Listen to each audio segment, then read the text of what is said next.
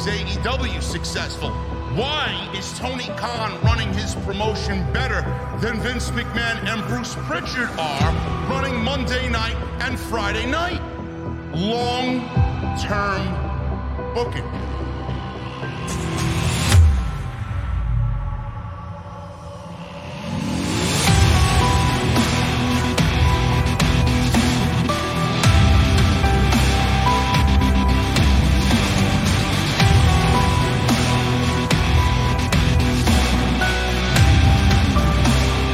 What is going on, guys? Thank you so very much for joining me right here on Off the Script. This is your SmackDown post-show for July 29th, 2022. I'm your host, JD, from New York. As always, coming to you live from the OTS Beer Garden. Thank you guys so very much for joining me on your Friday afternoons. Friday afternoons, where it may be the afternoon where you are, Friday evenings, wherever you may be. And no, I haven't had my whiskey yet. Friday evenings, wherever you may be. You know, I love how everybody's excited about WWE and where we're going with WWE. Nothing dramatic has happened yet, but I feel it. I feel it in the air. I feel it in the air that change is coming. I feel it in the air that SummerSlam is going to be a halfway decent show on Saturday night. We will be live in the venue, as always, to cover SummerSlam, Summer Scam tomorrow night. Should be an entertaining and exciting show. Lots going on. Triple H in charge. How much say is he going to have on what happens on the show? Who's going to return? Is there going to be a Bray Wyatt sighting? Is there going to be a Johnny Gargano sighting? Is there going to be a John Cena sighting? Is there going to be an NXT call-up? Will we see the return of Charlotte Flair? Will we see the return of Bayley? There's a lot going on tomorrow night, and I will be live to cover it all. So I hope that you guys RSVP inside the beer garden tomorrow for what should be a very, very entertaining SummerSlam and a live stream afterwards. But I feel change is in the air. And today Triple H was, and I don't know why I didn't catch wind of this. I should have been there. I wanted to go to Nashville. I did. But I opted to not go, and I opted to stay here at home and cover the show. But Triple H had a media scrum. Little media scrum. It's not 2 hours like Tony Khan does after all of the AEW and Ring of Honor shows. It was a little 20-minute thing. And he talked about the creative direction that is going to take WWE in. He talked about the tryouts in Nashville, why Paul Heyman was handpicked to sit next to him during the tryouts, watching the potential future of WWE right in front of them. This is all promising stuff, guys. All promising stuff. And Triple H, he says that he promises that the WWE, under his leadership, creatively, is going to be better than it has ever been. I don't know how that doesn't get you excited. I don't know how it could be any worse than what we were given under Vince McMahon and Bruce Pritchard. But this gets me excited. So we're going to start off the podcast tonight talking about Triple H and his comments out of this media scrum in Nashville after the tryouts had concluded this afternoon. So Vince McMahon, as you guys know, is gone. I'm going to say this again, if you guys believe that Vince McMahon is running Gotham City from the fucking shadows, I don't blame you, because there are quite a few people that do believe that Vince McMahon is still running the ship, even with majority shares under his control. And I don't fault you for that. It may be in the conspiracy theory bundle, but I don't blame you for that at all. Part of me thinks that's still the case. I won't be shocked. It's Vince McMahon after all. So with Vince out, Triple H is head of creative, he's head of talent relations, he's going to be doing both. He did this in NXT. Everything went beautifully in NXT. Nick Hausman, this geek, Nick Hausman. I don't know how he's at all these places, man. Nick, why am I not there? Nick Hausman. You know, the guy that I ran into the last scrum that we were at for Double or Nothing. Oh, what publication are you with? I'm JD from New York, bitch. I didn't say that, but I said it, minus the bitch. He's like, okay. This is the same guy that ex Tony Khan during a fucking scrum about abortion laws and how he's going to handle that with the AEW. Get him out. Get him out! Nick Hausman. What a geek. A fucking clown is Nick Hausman. He exed Triple H, surprisingly, about creative. He exed Triple H about creative. And he said, and I quote, well, you got to watch the show. You got to watch the show. Levesque told Wrestling Inc., Nick Hausman, you got to watch the show. I do not dream for 1 second that I can fill those shoes by myself. It's going to take a lot of us. It's going to take a team. It's going to take everybody here to fill shoes and continue on, but we will. The intent is to continue the legacy of what has been going on, what made me fall in love with this business that Vince McMahon created, and to take it to new levels, end quote. Joining Triple H, filling these shoes that apparently Triple H will never be able to fill, and that is a fact. He will never be able to fill the shoes of Vince McMahon and what Vince McMahon has created here with all of the industry and WWE. Joining Triple H will be his wife, Stephanie McMahon, and Nick Khan, co-CEO, alongside Stephanie McMahon. Many reports have suggested that Stephanie taking over is a positive for the company, with several talents being very excited about this when she was originally named interim CEO back in June, when the first allegation was leaked to the public with Vince McMahon under fire by the Wall Street Journal. The only way we're going to take WWE beyond where it is now is with a team, Levesque said. That's with Stephanie McMahon. That's with Nick Khan. That's with myself. That's with Kevin Dunn. Kevin Dunn named by Paul Levesque here. That's with everybody that is here. Let me go over those names. Let me go over those names that he mentioned. Obviously, his wife, Stephanie McMahon. Nick Khan, co-CEO with Stephanie McMahon. Himself, right? Paul Levesque is a part of the creative team, talent relations. Kevin Dunn, right? He's in charge of the show, producer of the show, executive producer of the show. There's one person that was omitted in that list of names. There was one name that was not mentioned in that list of names, folks. Can you pinpoint who that name is that wasn't named? I'll give you guys about 5 seconds to come up with the name that wasn't mentioned in this quote by Paul Levesque. 1, 2, 3, 4, 5. That name was Bruce Prichard. Kind of odd that Bruce Prichard wasn't named there, huh? Kind of ominous that Bruce Prichard wasn't named in that list of executives there. If you need any fucking indication that Bruce has been demoted and his power is gone, that right there. Bruce is finished. And that brings a fucking smile to my face. That warms my fucking soul to no end. I love it. Bruce is finished. Hopefully fired at the end of all of this. Goodbye. Go back to Conrad, Bruce Prichard. We don't need your services here anymore. Cry me a fucking river, all the fucking people on YouTube. Oh, how can you disrespect Bruce Prichard? Fuck Bruce Prichard. I love it. I can't wait to see. I'll pack his fucking bags for him. I'll go out and buy him a brand new fancy suitcase, man, with all the YouTube earnings, man. I'll buy him a fancy suitcase. I'll fucking knock on his door and I'll pack his bags for him. Love it. I'll even leave a little mint in his fucking in his luggage, man. There you go, man. Bon voyage. Get the fuck out. So that's with everybody that is here. That is with all the talent. We have the greatest, hardest working talent in the world. And I have no doubt in my mind with this team that we can do it. Not an inkling of a doubt. It's just a lot of hard work. And we're going to grind. We're all going to grind because we have the greatest fans in the world. And we are going to make sure that you get everything you want out of this product and then some. End quote.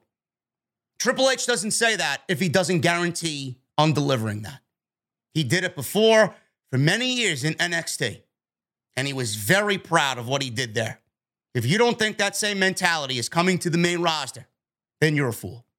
If you're not excited about that there, we're going to make sure that you get everything you want out of this product and then some. If that doesn't excite you and make you hopeful for the future, I don't know what will. Anything is better than what we've been given over the last how many years we've been alive with the same showrunner running the show. I'm excited. You guys are excited. Everybody's excited because for the first time in decades, yes, we love the product, but for the first time in decades, we as a community are truly optimistic about what is about to happen with Triple H in charge of the creative team. Triple H is hoping to make WWE better than it has ever been. That's exactly what he is promising. There was a photo going around. I should have put it in the stream tonight. I wasn't thinking. There was a photo going around from the WWE Recruit Twitter account that surfaced with Heyman sitting directly next to Paul Levesque, head of creative in WWE, head of talent relations, Triple H, signaling Heyman's involvement in discovering the next up-and-coming talents. During his first media scrum since taking on Vince McMahon's role with creative, Triple H talked about why he involved Paul Heyman in this tryout, why Paul Heyman sat in next to him during the first day of these tryouts. Triple H says, and I quote, "I want ideas from everybody. I want thoughts from everybody. To me, this is inclusive. That goes for the talent. When I say it's going to take all of us, it's going to take all of us, and I want that." Same mentality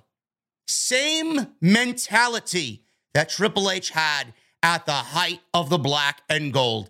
It was a family-orientated environment that went from the locker room, that went into the performance center, the coaches, everybody on that staff, and everybody on Triple H's team, his managers, his agents, his producers, his creative. All inclusive. That goes for talents. It's going to take all of us. Triple H is not doing this by himself. Triple H is not leaving out anybody. Triple H is not going to run this administration like Vince McMahon, where it's all about what Vince wanted, and Vince writes the show when he's unhappy with what his legions of writers come up with, when he's unhappy with what Bruce Pritchard comes up with. Change. We are already hearing change.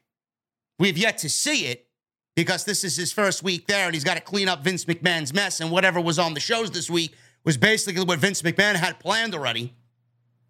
Change. He knows it's going to take a group effort, and all hands are on deck, including Paul Heyman. He says, look, Paul's one of the best promos in the history of the business. So who's better? When I asked him to be a part of this, he was thrilled. Who better to come here and talk about that skill? Paul has the gift of gab, always has. And who better to come here and motivate these kids? I don't know how you can argue with that. Who's better than Paul Heyman? Nobody. During the same scrum, Triple H also made it clear that he will not be able to fill the massive shoes left by Vince McMahon. He also talked about team effort from WWE Creative, and the intent is to continue the legacy of what has been going on and to build off of it and enhance it. I don't want you guys to get that kind of misconstrued there. The legacy of what has been going on is intent is to continue the legacy. The legacy is producing the top-tier product that everybody comes to expect in WWE. And all the flash and the glam and the glitz, all of that stuff that comes along with it. It's Vince McMahon's legacy. Vince McMahon kind of buried himself in this sports entertainment genre. Triple H is going to continue that, but Triple H is going to do it his own way. Triple H is going to do a little bit of what brought him to the dance, what brought NXT to the forefront of the wrestling business in a lot of people's eyes. And that vision is going to be the vision that he takes to the main roster and leads the main roster with. You're going to see a lot of his ideas, a lot of his vision, a lot of his story, a lot of his creative come through the same way you saw it on Black and Gold. I love it. Absolutely love it. And Paul Heyman sitting right there, you can't ask for anything better than that, man. You cannot ask for anything better than that. With Paul Heyman doing what he's doing, being asked by Triple H to sit in on this recruitment thing, being asked to lend a hand creatively, you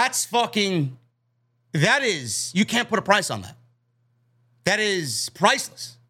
I love it. There was also a report that Meltzer talked about today, and he said NXT is expected to somewhat, that's the key word, expected to quote unquote somewhat return to Triple H's previous vision. Now, last September, they gutted the fucking show. It was a nightmare that I don't think anybody could have even dreamed of. WWE changed several things with NXT as it went from a gritty, focused, in-ring product with logic and storylines, continuity, featuring some of the best wrestlers in the world. It got transformed into 2.0, which focused on character creation, bright colors, and WWE main roster storyline and vibe. That's what they turned NXT into, 2.0. When WWE rebranded NXT 2.0, Triple H was away due to the cardiac event, obviously, but I've went over this several times. You don't need to hear it again from me, but I'm just going to say it again. They blackballed him out of power. They manipulated him out of power. They put him in power, and they put him up against AEW. He failed up against AEW. They took everything away from him as a punishment. They wiped his legacy clean. Now it's just come full circle, man. This is the greatest story of karma that I think we've ever seen. Now Paul Levesque is taking over Vince McMahon's job along with his wife, and the main roster is without Vince McMahon for the first time in our lifetime. So yes, they did wipe away his legacy. Now he's got a new legacy to build upon, a greater legacy. And at the same time, he's going to somewhat, hopefully, revert NXT back to what we remember it being, a watchable show on Tuesday night. So, Triple H, with his leadership and creative now, Meltzer talked about NXT and the belief in NXT that the product will revert back to somewhat of Levesque's previous vision of it. Meltzer noted that the belief was that while they will continue to heavily recruit top-tier talents, WWE would be open to using more experienced wrestling talent, and going forward, the door would be more open to better wrestlers who weren't as big or as good-looking as Vince McMahon wanted on the main roster. Shawn Michaels, he may be now fully in charge of NXT, and Bruce, we haven't really gotten any confirmation about Bruce's whereabouts in NXT. Bruce had the final say on everything in NXT. Everything. From who you see on television, to who wins, to who loses, to who is on television and pushed at a higher level, who's on the way to the main roster. Legitimately everything. Everything. That was Bruce Pritchard was very apparent in NXT. He was the one running the show. Shawn Michaels was a puppet. Shawn Michaels was a puppet on strings. He just sat there in gorilla taking orders from Vince. That's all it was. Now with Triple H in charge, Shawn Michaels may actually go back to running NXT. Shawn Michaels, I believe, correct me if I'm wrong, Shawn Michaels is actually in charge of NXT UK. If I'm not mistaken, that may have changed in the time that, Triple H was there. He gave Shawn Michaels NXT UK to oversee that because he legitimately wanted his team to take over everything, right? I don't know if Shawn Michaels is still in charge of NXT UK, but it may be under Shawn Michaels now as far as NXT is concerned. And Triple H is going to now oversee that and actually have a say with Shawn on everything that happens with the show. presentation, visual, talent-wise, who's on, who's not on, who from the PC gets put on the show, TakeOver maybe coming back. We don't know. We don't know. But that's also exciting as well. I don't really foresee those changes happening immediately. I think he's going to do what he's got to do on the main roster and then slowly integrate himself into NXT. So we'll see what happens. We got this Heatwave NXT special coming up in a couple of weeks. Supposedly they're running a premium live event Labor Day weekend. I want to see how well that goes with the two major shows happening that weekend already with Clash at the Castle and All Out. I don't know where NXT is going to fit into that. I would save it for the following week. I don't know why we need to do it on that wrestling week. It's almost as if they want to take away some of the buzz from AEW if they're running it Sunday afternoon, right before All Out. I don't know. That really hasn't been confirmed by WWE whatsoever. But this is exciting. This is exciting. And I do believe Triple H. Some people in the community are very hesitant about Triple H. I don't know why. Triple H gave you some of the best pro wrestling in the industry ever with NXT. And I do think he's going to change the main roster for better.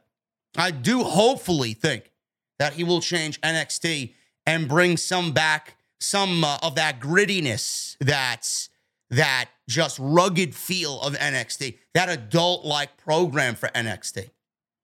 I'm not saying that they shouldn't focus on characters and character development. I hope that stays, because there have been some talents there that have really come along in the process. But I hope that it goes back to being a more adult-themed program instead of coming off like it should be on fucking Disney Junior with the colors and the bright colors and the fucking pop music and the mainstream music. That's not what we want with pro wrestling. It's not what we, associate with pro wrestling. So I do hope that it changes. And I do trust that Triple H will do what he says and what he intends to do with Paul Heyman, Stephanie McMahon, and the team that he's putting together on the main roster. I do think that change will be imminent. So that news was exciting to me. That news was very exciting to me. And we're going to go over other SummerSlam happenings and rumors right now and what's going into tomorrow, which I'm kind of excited about. So we'll go over all of that right here on the podcast. And I want to thank you guys very much for joining me on this Friday evening, man. We got 2,500 in the beer garden. Thank you so very much, guys. Follow me on social media at JD from NY206. That's Twitter, Instagram. You guys blew up TikTok today, man. My fucking goodness. I put a clip up, a 3-minute clip of my take on who I think Seth Rollins, if Seth Rollins is still a part of the show, which I do believe he is. I do think Seth Rollins is in Nashville, as what was reported by SAP. If Rollins is on the show, I went over 5 names that could be Seth Rollins' opponent at SummerSlam. I uploaded that clip to TikTok today, man. 45,000 views. Over 1,000 new followers. Absolutely incredible. Incredible. You guys killed it. Everything you need as far as my social media is linked down below in the description of this very video. Super chats are open. Get them on in. We're going to hang out with our cold beverages. And we're going to hang out and shoot the shit. You guys can ask me anything you want. You want to talk about tonight's show, SmackDown, Rampage. Get them on in. I see 705 likes. We need 1,000 likes minimum on tonight's OTS, SmackDown, and AEW Rampage post show right here on OTS.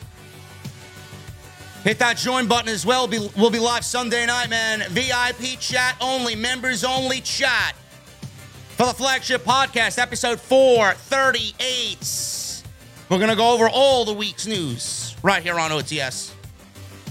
So hit that join button and become a VIP right here on Off the Script. Go check out all the other videos that you might have missed on the channel. Everything you need is linked on the homepage. We were live on Monday, Tuesday, Wednesday. A couple of extras thrown in there as well. We went over the CM Punk story where he talked about Sasha Banks and Naomi and compared it to the Brock Lesnar walking out and then coming back situation. Talked about Seth Rollins and who his possible opponents could be at SummerSlam. Go check that out. Everything you need is on the homepage right now. And I am proud to say that tonight's our sponsor for the show, and this is a big one for me, man, and hopefully we can continue to do business.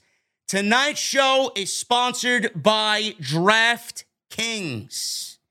Now, I know you guys are excited for SummerSlam. I know you guys are big wrestling fanatics, and I give you the wisdom to go and do something like this every single week, man. You guys have the opportunity to win $25,000 cash, and you can play for free. I want to thank DraftKings for sponsoring the show. I'm going to throw it to a quick ad for you guys. Listen to this, man. I want you to take advantage of this because I want them to be on the OTS team. I want them to be a part of the OTS family. You guys want to win $25,000? You can play DraftKings this weekend for free using code JD from NY.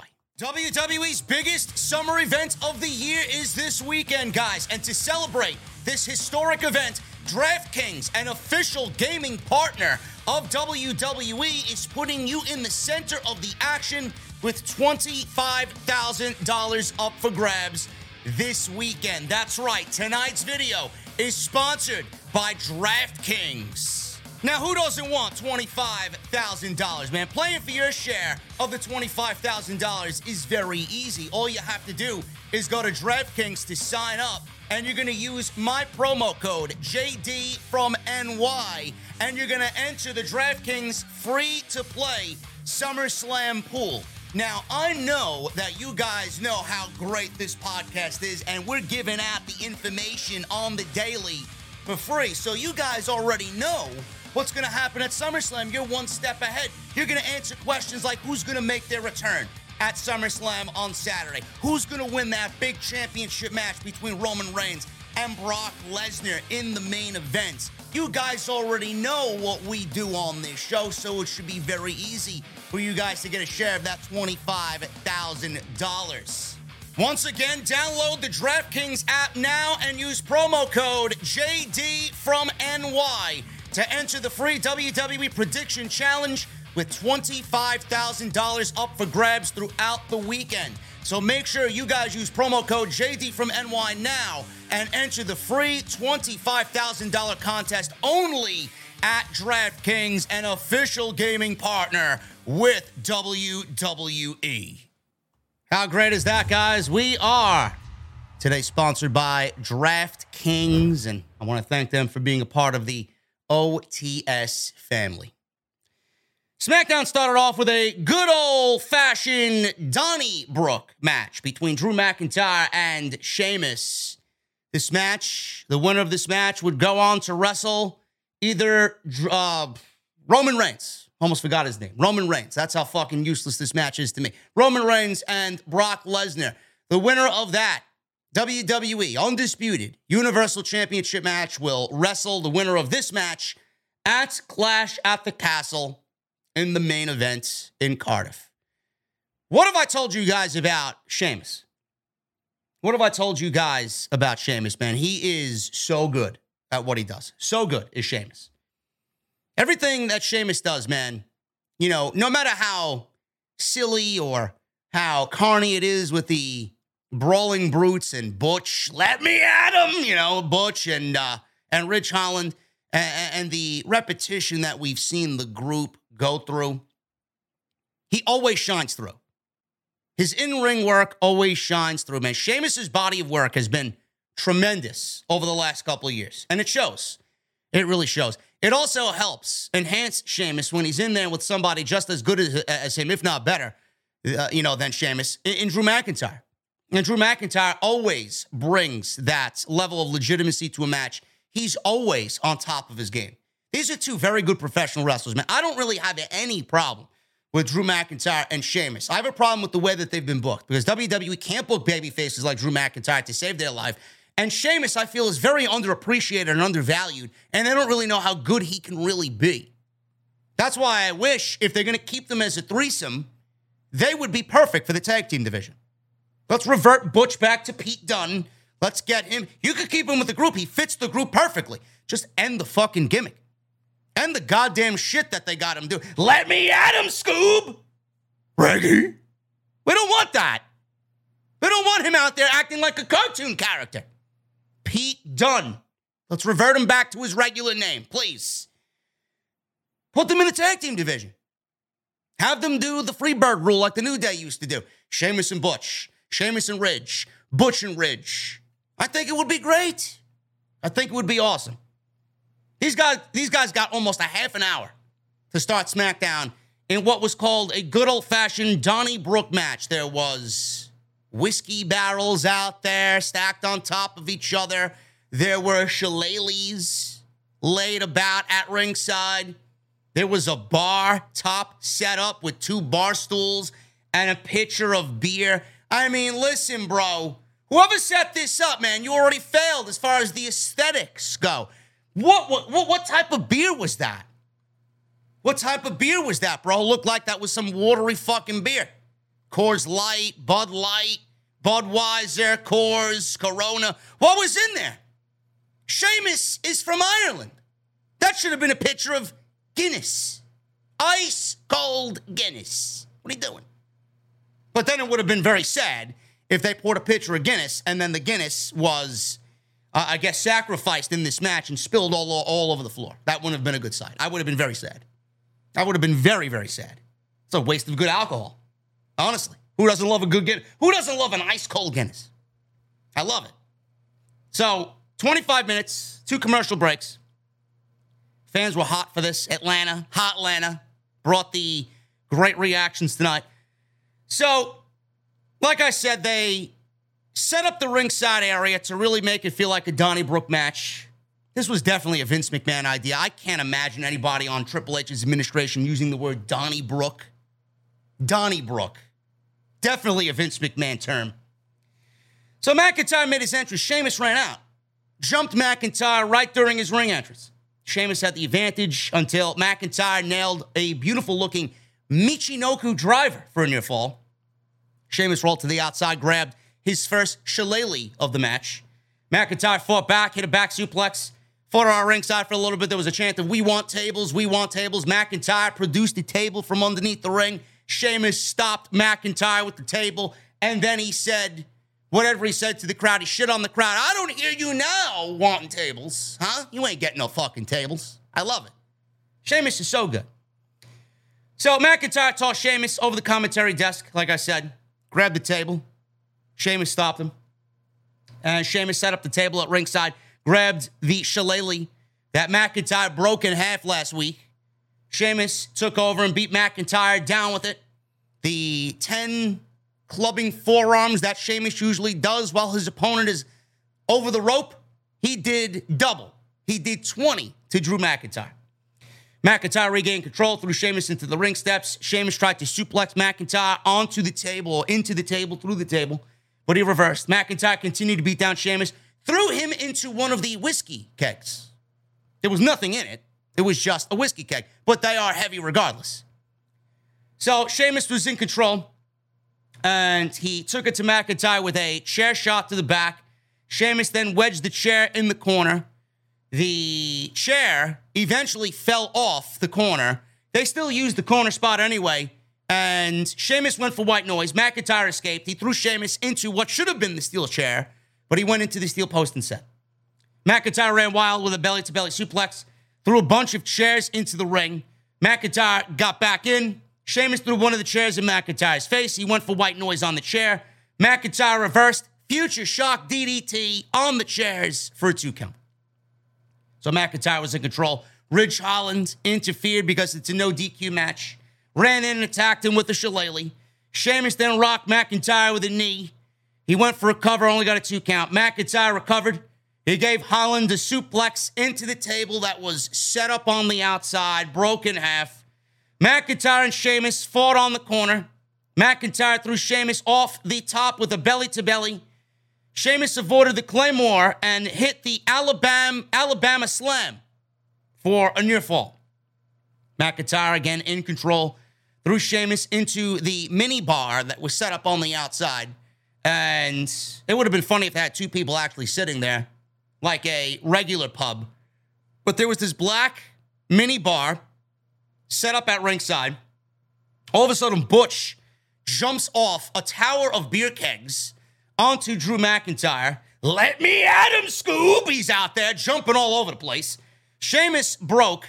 This was fucking brutal. This was not a prop chair. It looked like hard way.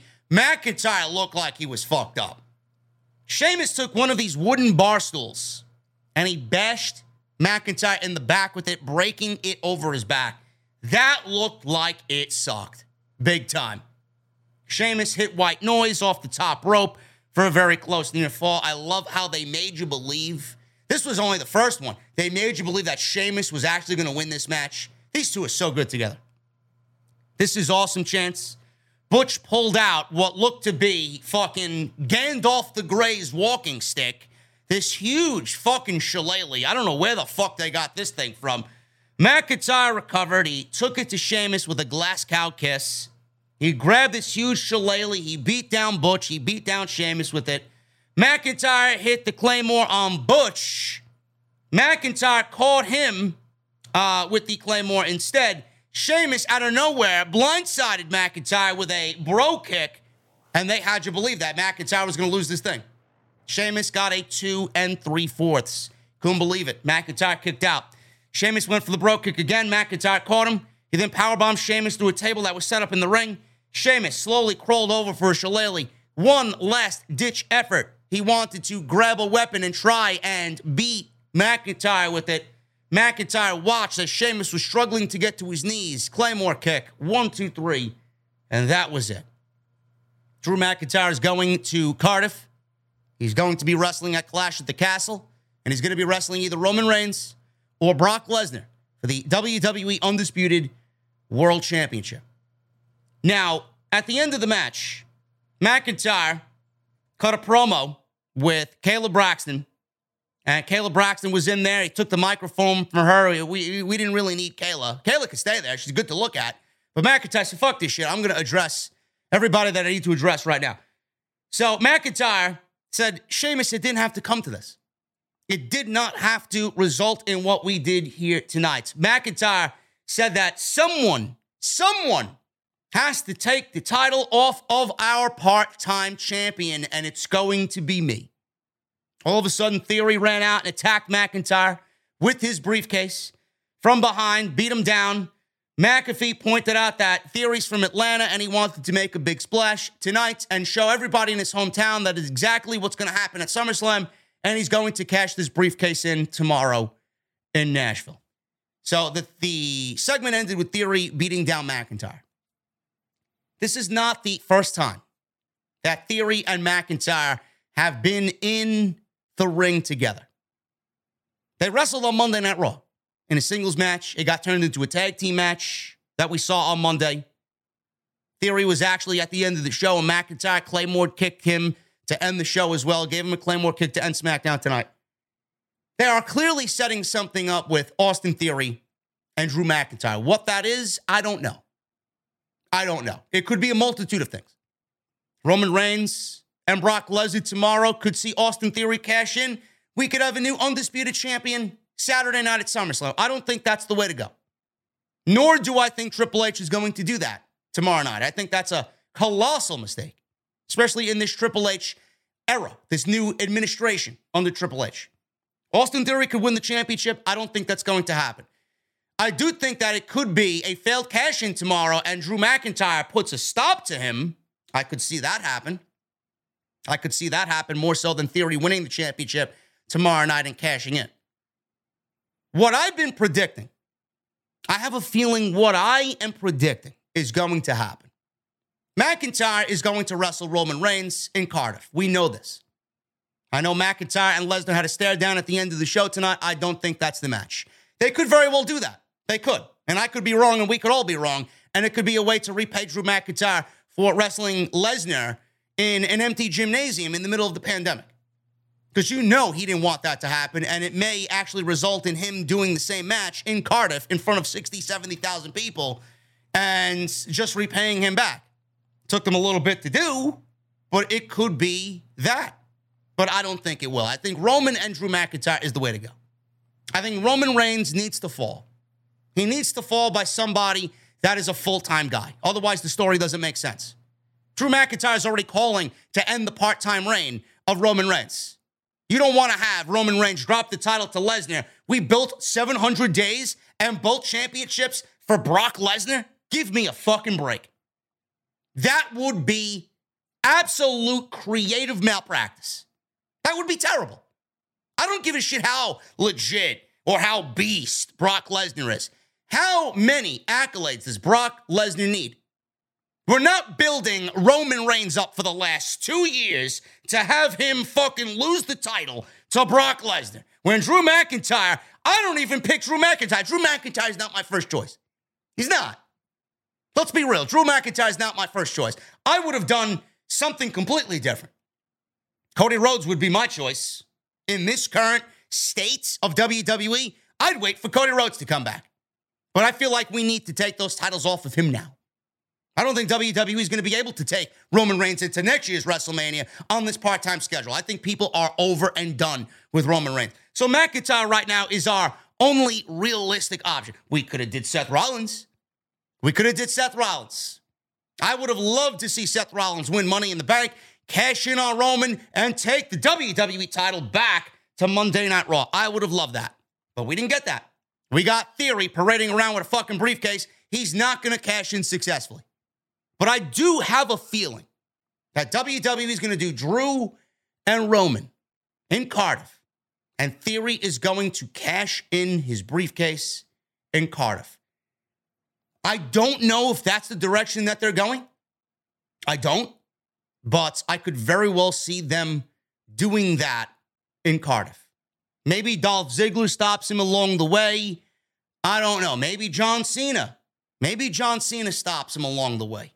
And they plant some long-term booking in that Cena and Theory match. And it results in Theory and Cena at WrestleMania.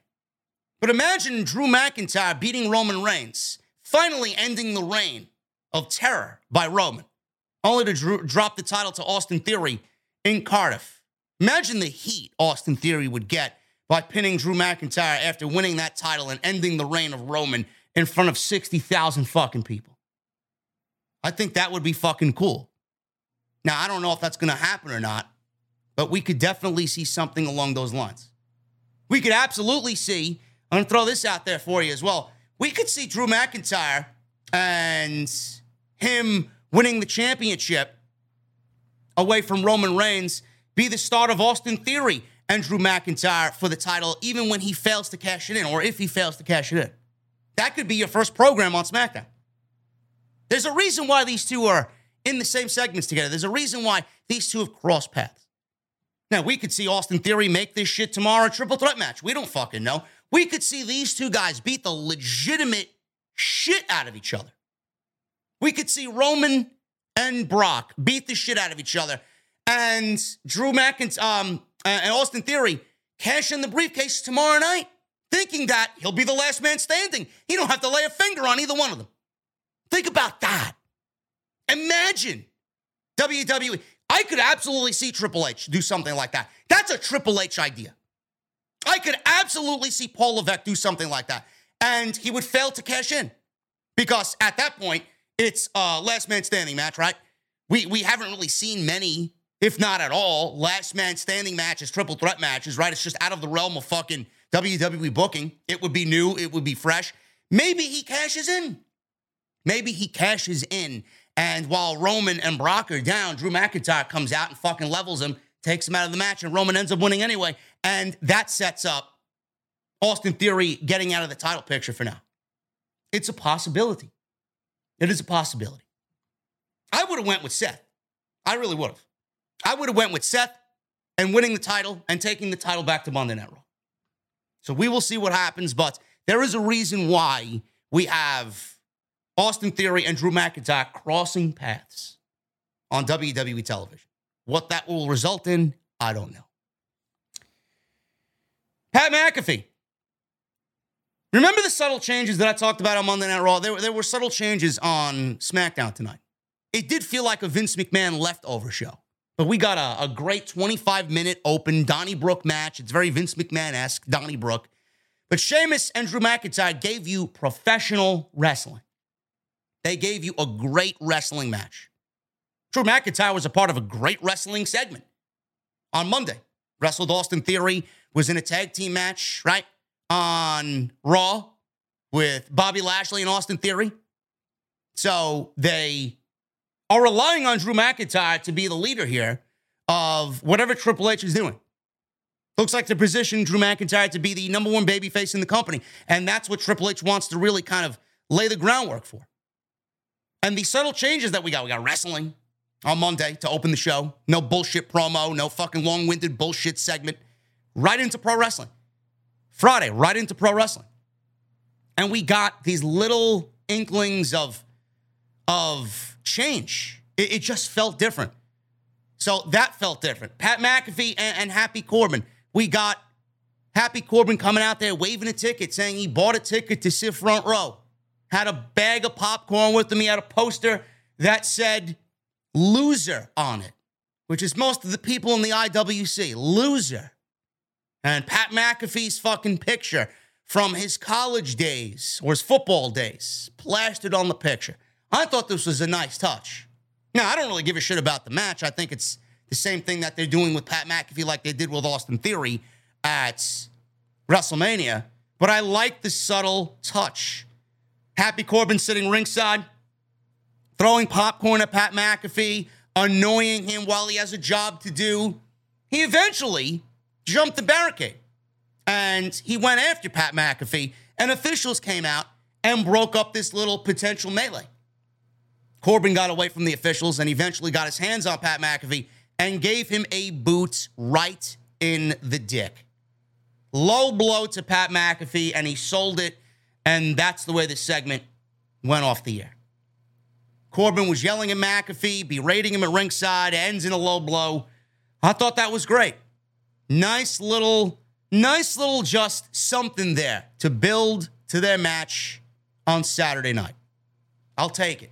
And the build has been very simple. It hasn't been over the top. It hasn't been anything too unrealistic. They didn't do anything, that was comedic or cheesy or lame. It's very simple.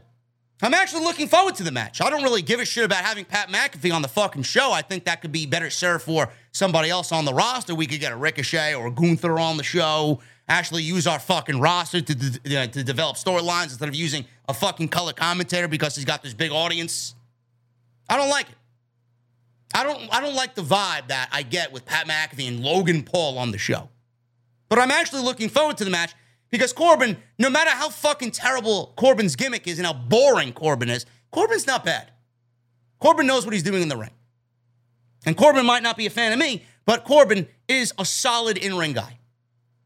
But Pat McAfee can go. And Pat McAfee has made everything he's been a part of rather interesting. So I'm actually looking forward to seeing what these two guys produce on Saturday night. I thought this was a nice touch on SmackDown. We got Rollins recapped, attacking Riddle and injuring him. So Rollins, we don't know if Rollins is going to be on the show tomorrow. I would assume so. I think Sapp reported that Rollins was in Nashville. I don't know what he's going to be doing or if he's going to be on the show. But Rollins and his inclusion in the show is a very hot-button topic. Everybody has something that they want to say about Seth Rollins and who he is wrestling. Johnny Gargano. Johnny Gargano is the name that's on everybody's mind when it comes to Seth Rollins. Johnny Gargano actually addressed the SummerSlam rumors. Now, what I'm about to read to you is him on his Twitch stream. He didn't really outright say no, but he does kind of leave it open. If you guys want to ask me anything, I'll talk about it. I'll answer any questions that you guys may have. So he was on Twitch last night, and he knew exactly what type of questions would be thrown his way, being that Triple H has now removed Matt Riddle from the SummerSlam card. Why did Triple H remove Matt Riddle from the SummerSlam card? You guessed it, folks. Triple H wants to invest in a longer storyline with Riddle and Rollins. Triple H feels that Rollins and Riddles was put together, this is just me speaking, I feel like Triple H feels like Rollins and Riddle was put together for the sake of putting these two guys together because they had nothing else better to do on the show. Riddle's a great wrestler. Rollins is a great wrestler. Let's put them on the show and let them go 20 minutes and do what he and Cody did at WrestleMania. Fine. Nobody's really opposed to that, but Triple H has a different line of thinking. He wants to do this match in Cardiff, and he wants it to be 4 more weeks of build so that you're more emotionally invested. I can't blame him for that. I'm not going to criticize him or critique his line of thinking in regards to that. Triple H, folks. Triple H. I may have to get my boy Relic to do a new intro, man. We may be embarking. We could be potentially boarding the long-term booking ship with Triple H. It's a great thing. There are drinks and cold beverages served on this cruise ship, folks. This is somewhere that you're going to want to be. Long-term booking. I love it. He did it in NXT, and I fully expect him to do it on the main roster. Gargano. Gargano says this, and I quote, "So you guys hear any good rumors lately? The comment section is going to be a wild one tonight. I'm sure of it. Yeah. Look, I know what to expect. The moderators, I'm sure, are going to be watching and deleting a lot of things. But I will obviously address the elephant in the room. You know the general rule on this channel. How this thing goes. I talk very openly about professional wrestling. I talk very openly about a lot of things. But if you're expecting to come here and me to flat out say that I'm coming back here or I'm coming back there, I'm doing this or I'm doing that, that's not going to happen. So he's not obviously, you guys should know this, he's obviously not going to come out and say, yeah, you know what, man, with all the rumors that you heard, yeah, it's true. I'm wrestling Seth Rollins at SummerSlam. Why would he do that? So he said, I'm not going to do that. That's not going to happen. So to save the moderators some time and effort here, if that is your question, I will answer a lot of questions. Ask whatever you want. Talk about wrestling. Talk about all that good stuff. I have no rules as far as that goes. But if you're going to ask me the questions that I'm definitely not going to answer, to save yourself some time, ask me something better than that, and I will happily answer it. End quote. Now, one question that Gargano got that he did answer was whether he was in ring shape in case he had to hypothetically appear on television in the next 48 hours. Gargano said this, and I quote, I will say that I am about ... I'm pretty much what I would like to call TV lean. I'm not takeover lean yet. Maybe an inside thing. He's not takeover lean yet. Maybe nothing. Johnny Gargano looked fantastic. All the Johnny Takeover. He looked fantastic. He's not takeover lean yet. But I am TV lean to where I could show up on television at any point and I could be in good shape. I know that's going to take a life of itself that I'm saying this, but I'm being honest with you guys. I'm not going to say that I'm not. Johnny Gargano did not answer the question. And nobody should expect that Johnny Gargano will answer the question. But Johnny Gargano did not answer the question, and he left it open, saying that I will not be answering any questions that you guys have for me in anything regarding or something that pertains to SummerSlam on Saturday night. So, it could be. It could be. So, I said this on my extra yesterday. If you guys missed it, go check it out. It's on the homepage. Excellent 30 minutes for you guys to go and digest if you want some extra content. There are 5 names. 5 names out there that I do think are a possibility for Seth Rollins if Seth Rollins is indeed on the show. Triple H put out a tweet. I hear you. Rollins said, they keep doing this to me. I don't know what the fuck they're doing. Triple H says, I hear you. I hear you. It could lead to something between Triple H and Seth Rollins. 5 names. Johnny Gargano is obviously one of them. Johnny Gargano would be my pick. Johnny Gargano versus Seth Rollins. Take my fucking money, inject it in my veins. I'm here for it. I'm a Johnny Gargano mark. Everybody loves Johnny. Johnny Gargano's number 1. Bray Wyatt. Bray Wyatt could be the hand-chosen one here. Shows up. Won't be the first time he debuted at SummerSlam. Could be a new gimmick. Could be a new Bray.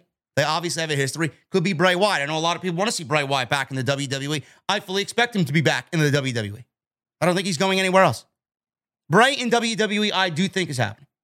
Gargano and Bray. Top 2 options. Wild card here could be a John Cena. They have SummerSlam history. 2015. You guys remember that? They have SummerSlam history. Could be John Cena. I don't think it's John Cena. I think John Cena is busy with whatever he's doing with Peacemaker. So he's a wild card. We could have AJ Styles. AJ Styles shows up at SummerSlam. He doesn't have a match. Rollins doesn't have a match. We get a 20-minute barn burner. Kind of boring, but it gets AJ on the show. Kind of boring, though. We've seen that match how many times on Monday night? It's nothing special. It's nothing new. But AJ doesn't have a match, which is criminal in itself. Could be AJ Styles, number 3. We could get 2 NXT guys. We could get Solo Sikoa. Solo Sikoa could debut on the main roster. Him debuting in this match could have everything to do with Rollins and Reigns on Monday night. That a little brief passing of each other. I will see you later. We're not done with that by any means. Solo Sikoa could be brought up to the main roster, and it could be all facilitated by Roman himself, the Bloodline, Paul Heyman. Solo Sikoa on the main roster. Debut him against Seth Rollins. There you go. Get him over in front of a main roster audience at SummerSlam. Carmelo Hayes. Carmelo Hayes has mentioned that he wants to wrestle Seth Rollins at WrestleMania. Why not get the ball rolling at SummerSlam? All Triple H has to do is come on out and say, listen, you don't have an opponent. You took it upon yourself to beat down Matt Riddle. Nobody asked you to do that. You put him at risk of missing the show. You're to blame. So now it's up to me to find the replacement for Riddle, and I hand chose somebody. Could be Johnny Gargano, like I said, or it could be Carmelo Hayes. Carmelo Hayes could debut on the main roster. You give them 20 minutes, could be match of the night.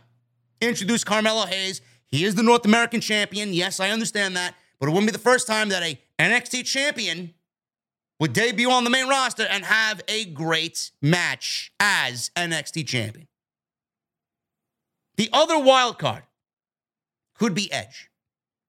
Now, we don't know what Edge is doing. Edge more than likely is not finished with Judgment Day. If Triple H or Edge have any say, they're going to tie up the loose ends with the Judgment Day angle before he moves on to anything else. But Edge and Seth Rollins, they do have a history. We could see that. All these vignettes with Edge, having him go into his past to kind of see his future a little bit more clearly. Rollins is definitely part of his past.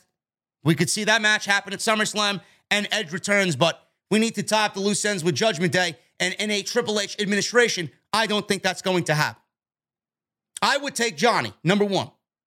Carmelo Hayes would probably be my number 2. Realistic options. I'd love to see Bray back. I do. I'd love to see Bray Wyatt back. But I do think at the end of the day, it's going to be someone like a Johnny or Carmelo Hayes. That is, because we're not sure yet.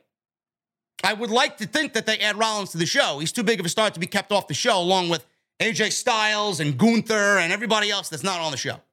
I do think that Rollins should be on the show.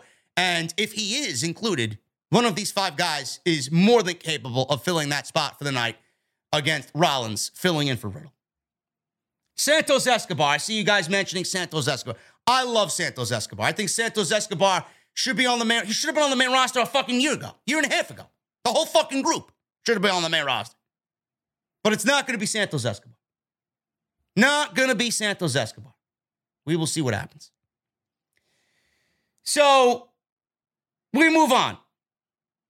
Taylor Braxton interviewed Theory. Theory bragged about attacking Drew McIntyre earlier in the show. He promised to cash in his briefcase tomorrow night, win the Universal title. Theory then says he will beat McIntyre, or Lashley, rather. He will beat Lashley at Survivor Series, SummerSlam, to win the United States Championship. He will then beat McIntyre at Clash at the Castle. And Paul Heyman approached Austin Theory. He didn't really say much of anything, but he did approach Austin Theory like he has been. And Theory is very, very confident. So that's pretty much it. Paul Heyman not really saying much to Austin Theory. He said already what he has to say. You know, oh, yeah, future is bright. We like you. You know, you got a great future. But this is a mistake. This is a mistake if he plans to cash in at SummerSlam. Aaliyah versus Shotzi Blackheart. This was supposed to be Aaliyah versus Lacey Evans.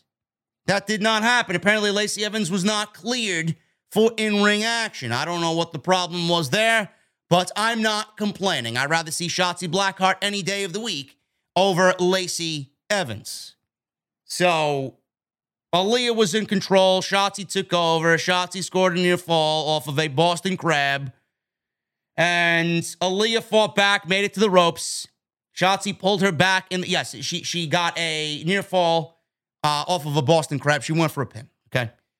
Aaliyah fought back and made it to the ropes. Shotzi pulled her back in the middle. Aaliyah broke free. Aaliyah hit a flying clothesline, went for a 2 count. Shotzi regained control, sent Aaliyah back into the ring from the outside. Shotzi then hits her Never Wake Up. I don't know what the fuck it is. It looked like a DDT of sorts. Shotzi looked okay. She gets the victory. The finisher looked great. Shotzi looked okay, and Shotzi gets a victory here on SmackDown in 3 minutes. Shotzi is definitely somebody I'd like to see pushed a little bit harder in the women's division in a Triple H administration. So hopefully that happens for her. And hopefully the women's division as a whole is a lot better than what it was under Vince McMahon and Bruce Pritchard. We got a recap of Raquel Rodriguez. You're smiling, Raquel Rodriguez Gonzalez. She wasn't on the show tonight, but we got a recap of her defeating Sonya Deville. In the back, Liv Morgan and Ronda Rousey were posing for pictures. They were doing photo shoots for SummerSlam. Natalya walked in and predicted Rousey will beat Liv in record time. Natalya told Rousey that she's the reason Liv beat her. Sonya walked in and said Rousey attacked her after Raquel already beat her. Liv called her a sore loser. They cut to the ring where Shotzi was gloating. She was about to take the microphone. And Ronda Rousey's music played. Ronda Rousey. She's out there putting Atlanta to sleep. Shotzi's in the ring wanting to cut a promo. And Rousey got in the ring, judo through Shotzi, grabbed her by the arm, took the microphone and said, "Bye, Shotzi." She said a lot of people are complaining they should be in the title picture. She stumbled over her words like she usually does. She told somebody that, I don't know who the fuck was heckling her in the front row. She said somebody in the front row on SmackDown tonight that her parents or their parents failed you or something like that. Something along those lines. I don't remember what she said, but she made fun of somebody calling them basically a failure in life. Ronda needs to be a heel. That's all that proved to me. Ronda needs to be a heel. She said, "Shut up, your mom failed you." Shut up, your mom failed you. Somebody was heckling her. She needs to be a heel. McAfee laughed. He said, Ronda buried somebody in Atlanta tonight. I don't know if I'd call you or call that a burial, but whatever the case may be. She called Liv Morgan out to the ring. We got Liv Morgan and Ronda Rousey against Natalya and Sonya Deville. I don't know why this match took place. I don't. I really don't. I would have given more time to Aaliyah and Shotzi. I would have given more time to the fucking New Day versus Viking Raiders. I don't know why we needed this match tonight. But this is one of those things. There was something in this match that I liked. Something in this match that I liked. So this match went, how long did this match go? This match went 12 minutes. Can they coexist? So this is Vince's leftovers. Can they coexist on SmackDown? Now, Ronda and Liv, who are in the SmackDown Women's title match tomorrow night, teaming up tonight against Natalya and Sonya Deville. This was not good. This is why I said this match should have never happened. Vince's leftovers. This is Vince's sloppy seconds. I'm assuming this show was already booked, just like Monday Night Raw was already booked on Monday. Story revolved around Liv Morgan and Ronda Rousey not getting. Can they coexist? No. No, they can't. Morgan refused to tag out. It's the only thing I liked about this match. To me, they needed something to sell you on in this match in regards to Liv Morgan's character. Liv Morgan wants to do it on her own. She doesn't want to have to rely on anybody to beat Ronda. She doesn't want to rely on winning this match by tagging in Ronda. I like it. I like it. It opens up a character trait in Liv Morgan that we now have and can apply to the match on Saturday night. Liv doesn't want any help. She doesn't want any help. She doesn't want interference. She wants to do it on her own. She wants to win or fail on her own. I like it. Good. That's what makes a competent babyface. We don't need babyfaces being booked to cheat. We don't need babyfaces being booked to look weak. She wants to do it on her own. Fine. Good. Let her do it on her own. Ronda ended up tagging in anyway because Liv didn't want to tag out. So, at the end of this match, the heels were in control. Isolated Morgan. We want Ronda. We want Drowsy chance. Natalya went for the sharpshooter. Morgan broke free. Morgan almost made the tag. Hit a code breaker. Morgan went for the pin instead of tagging Drowsy. The heels regained control. Back Morgan into the corner. So Morgan fought back. She broke free. She crawled over to Drowsy. And she had the chance to make the tag. And she did not. Morgan instead went to go hit Oblivion, her finishing move, on Deville. She missed. The heels took control again. Morgan broke free again. Drowsy tagged herself in, ran wild on the heels, big clothesline, step-up knee, and a Piper's Pit on Deville. The finish came when Morgan hit Oblivion on Natalya, and Rousey locked on the ankle lock on Deville for the win. That's pretty much it. That's pretty much it. Match sucked. Didn't really care for it. And it doesn't really give me high hopes that tomorrow's match with Liv Morgan and Ronda Rousey is going to be good. I don't know, man. I'm expecting a very, very, I would say, lackluster match. Now, you guys may be Liv Morgan fans, but I'm not really expecting much out of anything coming out of that match. Ronda Rousey is not a ring general by any means, and neither is Liv Morgan. You're going to have two fucking dance partners with 4 left feet in that match. I'm expecting disaster. I'd be shocked if they produce a halfway decent match. But I don't think that Ronda's winning the title tomorrow night. I don't. I think Liv walks out, and with all this, Liv can do it on her own. Liv wants to do it on her own. I honestly think that Charlotte Flair is going to come back. Charlotte Flair is going to come back. Charlotte Flair is going to be in Nashville, Tennessee. She's going to be there. She's going to be there because her father's wrestling his last match. So Charlotte Flair is going to be in Nashville, and I think she shows up and costs Ronda the title and helps Liv Morgan win, which Liv will get angered. She will get angry, and then we will get a triple threat match going into Cardiff, and Liv and her title reign will be over. That is my prediction. That is my prediction. This shit sucked. Please. No more of these makeshift tag team matches on Friday night or Monday night. We got Jeff Jarrett, Jeff, Jarrett, E-double-T. Jeff Jarrett's out there. This was actually the best segment of the entire show, in my honest opinion. Street Profits are out there with the Usos. Jeff Jarrett's in there moderating. He's got a microphone in hand. Said he wanted to get the 4 of these guys together. So, well, they're really 5, but you know what I mean. He said he wanted to show them how serious he is about his role as special guest referee.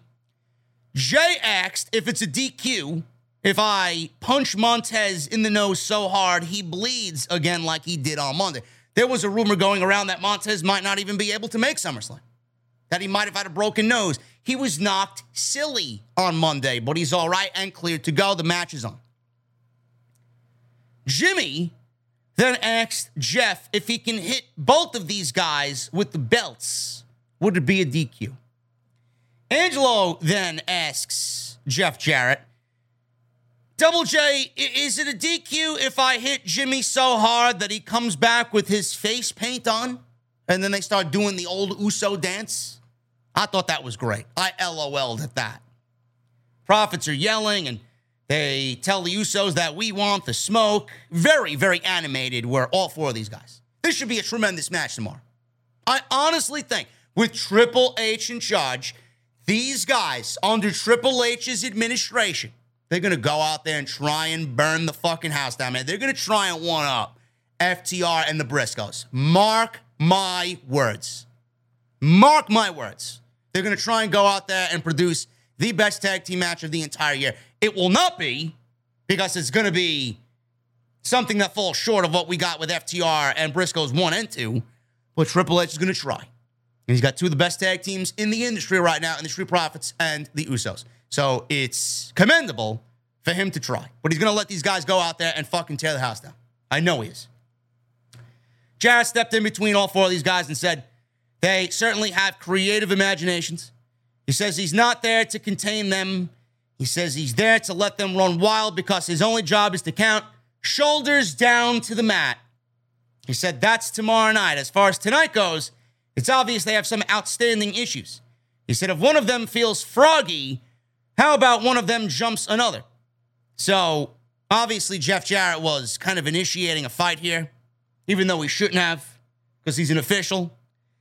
So Jarrett got caught in the middle of this brawl. They did end up brawling. He got caught in the action, ended up eating a super kick by Jey Uso. Jarrett sold the living shit out of this super kick, man. It looked great. So he got in the way. Uso's like, Us, this is on me. It's my fault. It's my fault. Profits were shocked. Jimmy was mad at Jay.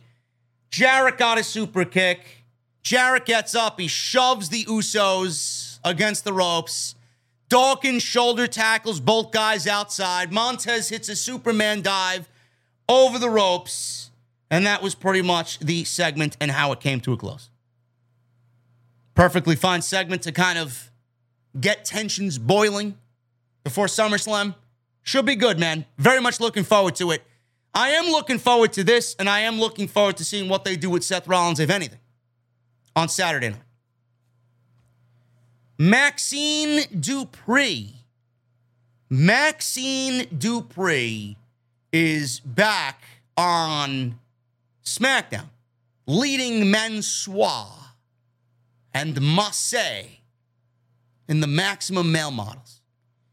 Now, there was a report last week that Dupri, Max Dupri, LA Knight, was said to have rubbed some people wrong in the back. He rubbed people the wrong way and was unbooked at the last minute last week on Friday Night SmackDown. Now, although Massey and the Mansoor were on board with the storyline, Dupri had some reservations about things and scripts were changed. This was a storyline that Vince McMahon was fully behind. It was all Vince McMahon's idea. McMahon had worked with Dupri on his promo and how he should sound because McMahon did not want him to sound like LA Knight in NXT, which was a mistake. Everybody knew it was a mistake. In the latest edition of the Wrestling Observer, Dave Meltzer reported that Dupri being removed was a Vince call made after one of the early segments of the deal when Vince blamed the segment on Max Dupri and how bad his delivery was on the lines. Vince didn't like his delivery of the lines that he wrote for Max Dupri. And apparently he also spoke out about how the scripting sounded and he didn't like what he was saying and he didn't like it. He thought it sucked. Now, with McMahon now retiring and Triple H taking over creative, everybody's like, oh, we're gonna get Max Dupri going back to LA Knight, and LA Knight's gonna be back on the main roster. Or maybe Triple H brings Max Dupri back on SmackDown. We didn't get LA Knight, but we got Max Dupri back on SmackDown tonight. Maxine Dupri was with her Maximum Male Models. They were unveiling the swimwear collection. Triple H is in charge of this show, and they only filmed a backstage vignette. This was not done in front of the live audience. Thank fucking Christ. This wasn't done in front of the live audience. They got the SummerSlam swimwear collection. And she described the clothing with a voiceover over them posing in front of the camera with these camera shots of them posing. Max Dupri enters the picture, stands next to his sister, quote unquote, Maxine Dupri. McAfee says, what? He says he's still scouting talent. Max Dupri is still scouting talent. So, A, it's good to see him back on television because I think he is a valuable asset if you want to put him on the show. I don't necessarily think they should put him in this dead gimmick, but it's nice to see him back on the show. He worked with Levesque in NXT. So clearly he's back, and Paul Levesque, Triple H, probably spoke him into coming back to the company. So he's obviously getting another chance to make this right. I don't think he's needed for this. Everybody is much rather in agreement here, I would say, to look at Sophia Cromwell than Max Dupree. I don't know why we just don't take him off TV for a little bit, have him come back as LA Knight, and boom, boom, boom. Nobody will even think otherwise. Nobody will even question you. But this is not a Triple H administration gimmick. This storyline sucks. If there's one thing I want Triple H to get rid of on this show, it is this fucking group. Of course, Mansoor and Mace, Mansoor and Mace, of course they're on board with the fucking storyline. They had no TV time going into it, of course. They're getting TV time, of course they'd be on fucking board with it. But this is below Max. This is below LA Knight. We all know it. He knows it. Triple H knows it. Get rid of it. This is exactly what they were going to do. This is exactly what we all talked about. This is exactly what I said word for word on this very show. They will use this shit. They will try and get it over. It's a Vince McMahon thing. They will try and get it over, and it will fail, and they will blame Max Dupree. They will blame LA Knight, and that's exactly what they did. Vince was blaming him because he didn't like the delivery of the fucking lines. Meanwhile, the shit that's being written for him to say sucks. No, but it's his fault. It's a Vince McMahon idea. And you got a guy that's mega uber talented reading fucking line who can cut a promo. And you're telling him he sucks at it. And then he's telling you it sucks. It's not me. It's you. It's this shit that you're giving me. Get rid of this shit. End it. Bury it. Burn it. Triple H should be burning the fucking script that this shit is written on. What a joke. The Viking Raiders. Another thing that we got to get rid of. The new and vicious Viking Raiders. There's nothing new and vicious about them. Nothing. The Viking Raiders. Against the New Day. This match went 7 minutes. We got a fucking shit tag team match with the women that shouldn't have been on the show. Could have given this more time. Or Paul Heyman more time at the end of the show. So this match went almost 10 minutes. Viking Raiders and New Day had a good tag team match. New Day came out. No New Day shtick, no dancing, no fucking gyrating, no costumes, no jokes, no lame, cheesy lines. They went out there and wrestled. Another subtle change to the adult-like SmackDown or the adult-like theme that hopefully is coming to the main roster. I love it. I think it's great. No cringe New Day on the show tonight. New Day took the early advantage. Kingston went for a hurricanrana. Couldn't connect on it. Raiders took over. Took Kingston into their corner. Ivar tossed Kingston out of the ring. Splashed him against the barricade, which looked like it sucked. Raiders were in control. Kingston fought back. Woods got the hot tag. Woods ran wild. Side rush and leg sweep on Ivar. Woods hit a tornado DDT off the second rope. Went for a cover, got a near fall. Eric briefly took over. New Day regained control from Eric. Kingston rolled up Eric for a near fall. Eric fought back, took it to Kingston with a big knee. Viking Raiders then hit a double powerbomb for the 1-2-3 on Kingston. Kingston was pinned. After the match, the Viking Raiders grabbed their shields and a chair in the timekeeper's area. Woods got back in the ring to protect Kingston. Instead, Ivar, he Pillmanized, or Eric and Ivar Pillmanized Xavier Woods' ankle, his reconstructed ankle, with the chair as they smashed their shields onto the chair and they threw Kingston out of the ring. So they Pillmanized Woods' leg with the shields and Kingston was beaten up. I don't know. Crowd seemed a little indifferent to this. The new and vicious Viking Raiders may be vicious. They're not new. They may be vicious, but they're certainly not over with the crowd. I don't think this heel turn is doing them any favors.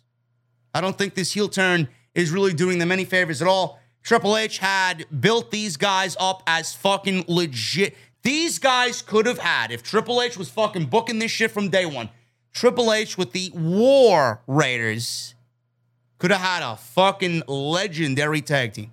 They could be doing what FTR is doing right now. But they're not. They're wearing kilts and fucking fur skirts, and they got fucking shields, and they got face paint, and they come out with fucking generic Viking horn theme music. This is barely the vision that Triple H had. The new and vicious Vince McMahon Viking Raiders are not getting over. Paul Heyman. Paul Heyman was the last thing that we saw on this show. He was in the middle of the ring. He began to introduce himself. The fans finished his line for him. He says he serves as the special counsel for the tribal chief. He said, for 35 years, no one has gotten to 700 days as heavyweight champion. He said Brock Lesnar wants to be the spoiler. He said, over my damn dead body. He said Reigns is going to put Lesnar down for 10 seconds and then stand over a victimized Brock and hold both titles in the air and be the last man standing.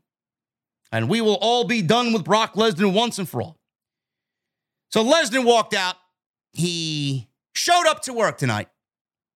He was professional, was Brock Lesnar. Lesnar walked to ringside. Heyman was smiling and offered Lesnar the mic. Lesnar did not accept it. Heyman stepped back. Theory, out of nowhere, attacked Lesnar from behind. And Pat McAfee yelled, what a moron, for attacking Brock Lesnar. Lesnar brushed it off. He suplexed Theory around the ring. And he was destroyed by Brock Lesnar. He rolled out of the ring. In the aisleway, Drew McIntyre, Claymore's Austin Theory. And that's the way the show goes off the air, with Drew looking up at Lesnar, teasing a potential rematch at Clash at the Castle. SmackDown wasn't overly offensive like it usually is. Still wasn't good. Wasn't overly offensive like it usually is. There were a couple of things that I did like on the show. I did like the direction of the Viking Raiders. They did beat the New Day clean. Liv Morgan wanting to do things on her own, not wanting to tag in Ronda. Ronda was a little bit more intense. I hope that leads to a heel turn at some point. Ronda needs to be a heel. Realistically, in my perfect world, Ronda would be heel and Paul Heyman would be speaking for Ronda Rousey. Ronda Rousey needs a special counsel and Ronda Rousey needs Paul Heyman. Simple as that. So we got the Viking Raiders looking good. Indifferent the crowd may be, they still look good. Liv Morgan, that little storyline arc there going into the match with Ronda Rousey. Ronda Rousey looking intense. Sheamus and Drew McIntyre having a very, very good match. The Happy Corbin, Pat McAfee build. The Austin Theory tease with McIntyre. The Austin Theory tease with Lesnar and Reigns. Triple H is doing what he can with the Vince McMahon mess that he was given. Hopefully at SummerSlam and beyond, we start wiping that slate clean slowly but surely, and we get Paul Levesque doing what he's got to do to make WWE a better place for us on Monday and on Friday. SmackDown wasn't as offensive as it usually has been. Wasn't terrible by any means, but it still wasn't good. And I'm very much looking forward to SummerSlam on Saturday night. Guys, we got 2,600 people in the venue, man. We got Super Chats are open. Get them on in. Make sure you guys get them on in. No doubt about it. We're going to hang out at the end of the show. We're going to go over the Rampage stuff very, very, very quickly, man. I don't want to spend too much time on Rampage because it was honestly a nothing show, but there are a couple of things that I do want to point out to you on Rampage. Get those likes in, man. I need 1,000 likes minimum. We're almost there. 7 likes. I need 7 likes. So get them on in. 1,000 minimum on tonight's live stream. Go check out all the other videos that you might have missed on the channel. Monday Night Raw, NXT, AEW Dynamite, OTS Extra. Go check that stuff out. All on the homepage. Go follow me on social media at JD from NY206. It's Twitter, Instagram, TikTok, Cameo. Great partner with Cameo. I will be live tomorrow night for SummerSlam. Or what time is it now? It's 1 o'clock in the morning. I will be live tonight for SummerSlam. Tonight for SummerSlam, we will be in the OTS Beer Garden. I'm expecting $4,000 minimum. So you guys better RSVP for the podcast tomorrow, man. We'll be live right after the show is over. Tonight, once again, sponsored by DraftKings. DraftKings is sponsoring tonight's show, man. And again, I want you guys to go to the link that I've provided for you in the live stream chat, pinned at the very top. You guys are going to use code JD from NY, enter for free with a chance to win $25,000 this weekend in their SummerSlam Prediction Challenge.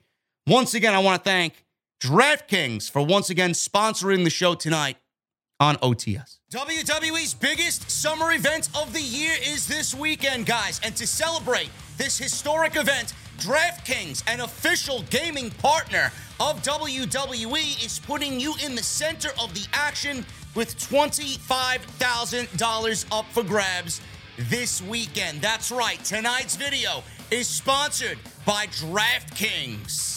Now, who doesn't want $25,000, man? Playing for your share of the $25,000 is very easy. All you have to do is go to DraftKings to sign up, and you're going to use my promo code JD from NY, and you're going to enter the DraftKings free-to-play SummerSlam pool.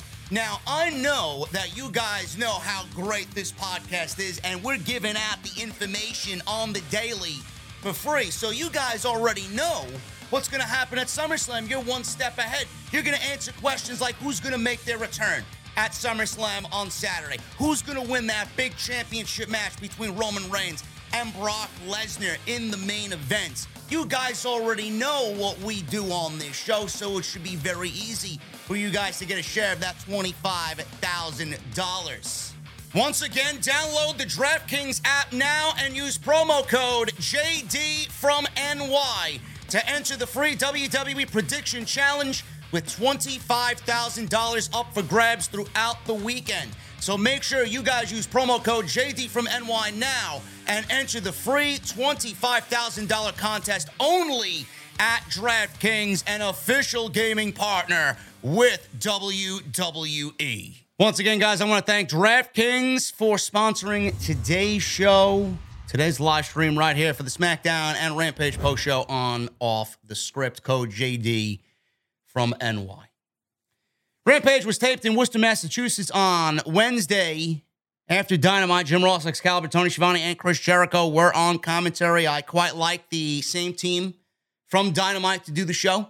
Sounds a little bit more important when Jim Ross and Tony Schiavone are on the show.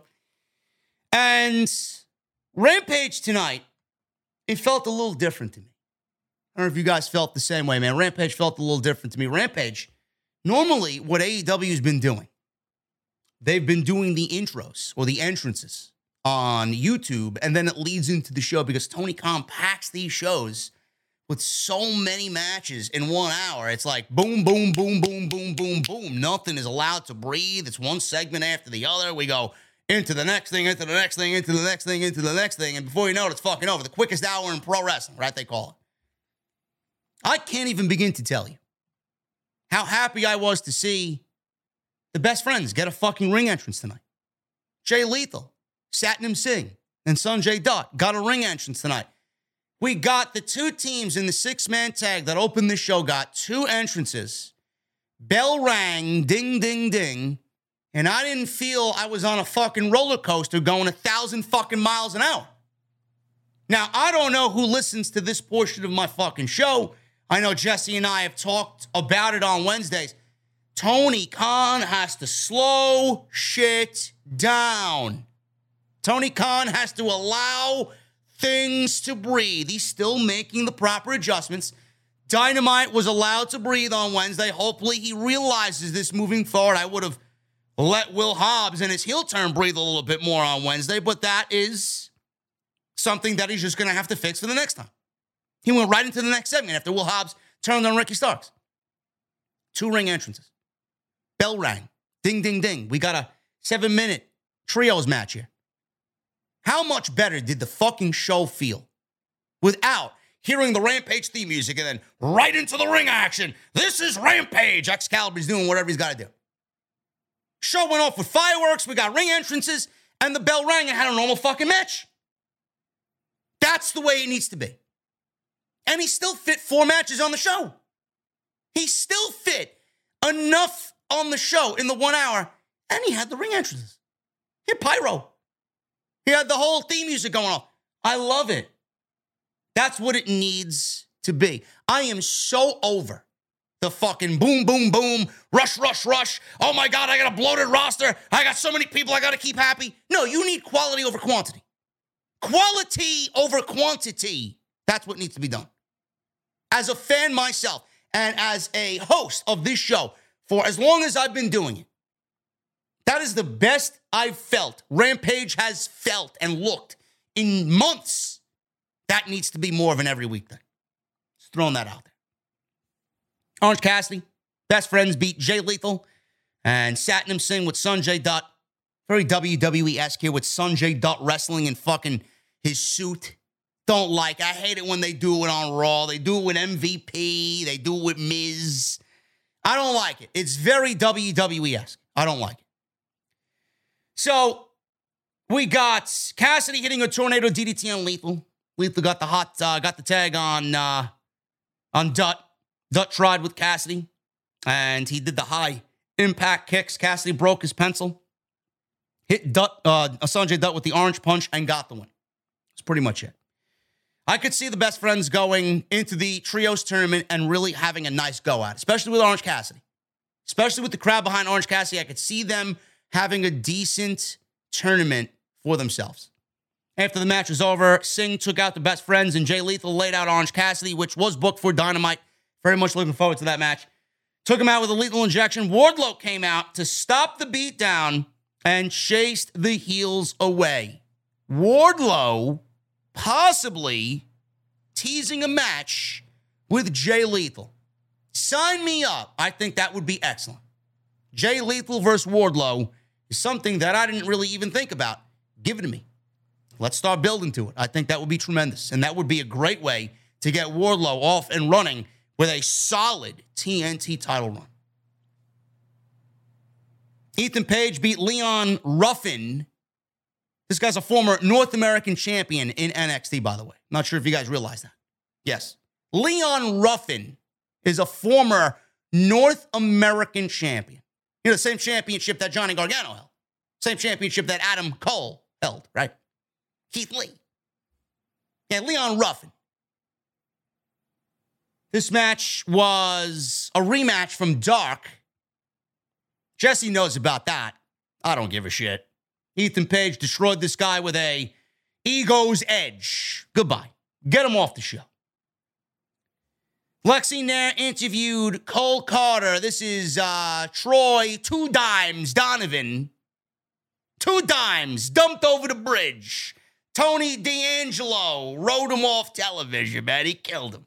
Threw him into the East River. Tony D. Lexi Nair interviewed Cole Carter. Interrupted by QT Marshall and the Factory. Marshall offered Carter a spot in the Factory. Then made a joke about him sleeping with the fishes. I guess it's funny if you watch NXT. I get a chuckle out of it, you know, because I watch that fucking shit.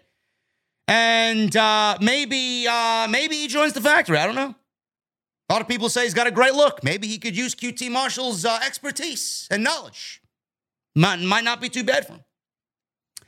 Lee Moriarty defeated Matt Sydal in about 7 minutes. The main thing out of this match was Stokely Hathaway came out to observe at ringside while Sydal tried to climb the ropes here.